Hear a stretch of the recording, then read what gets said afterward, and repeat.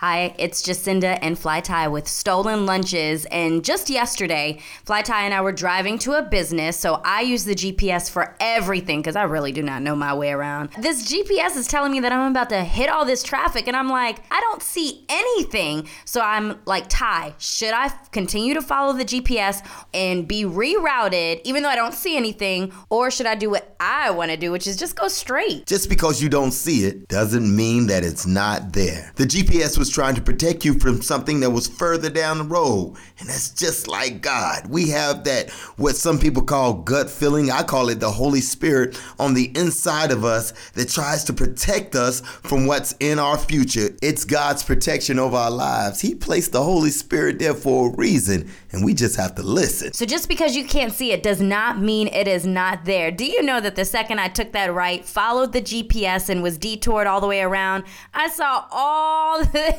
crazy traffic. They were backed up for miles. Follow your Holy Spirit. Listen to the guidance of Jesus. In Nahum 1:7, it says, "The Lord is good, a stronghold in the day of trouble, and he knows those who trust in him." There's a lot of times God protection is covering us. What we have to do is trust in him. It's Jacinda and Fly Tie with another Stolen Lunches daily devotional. To find out more, to listen to our prayer calls, or join any one of our Bible studies, log on to stolenlunches.org.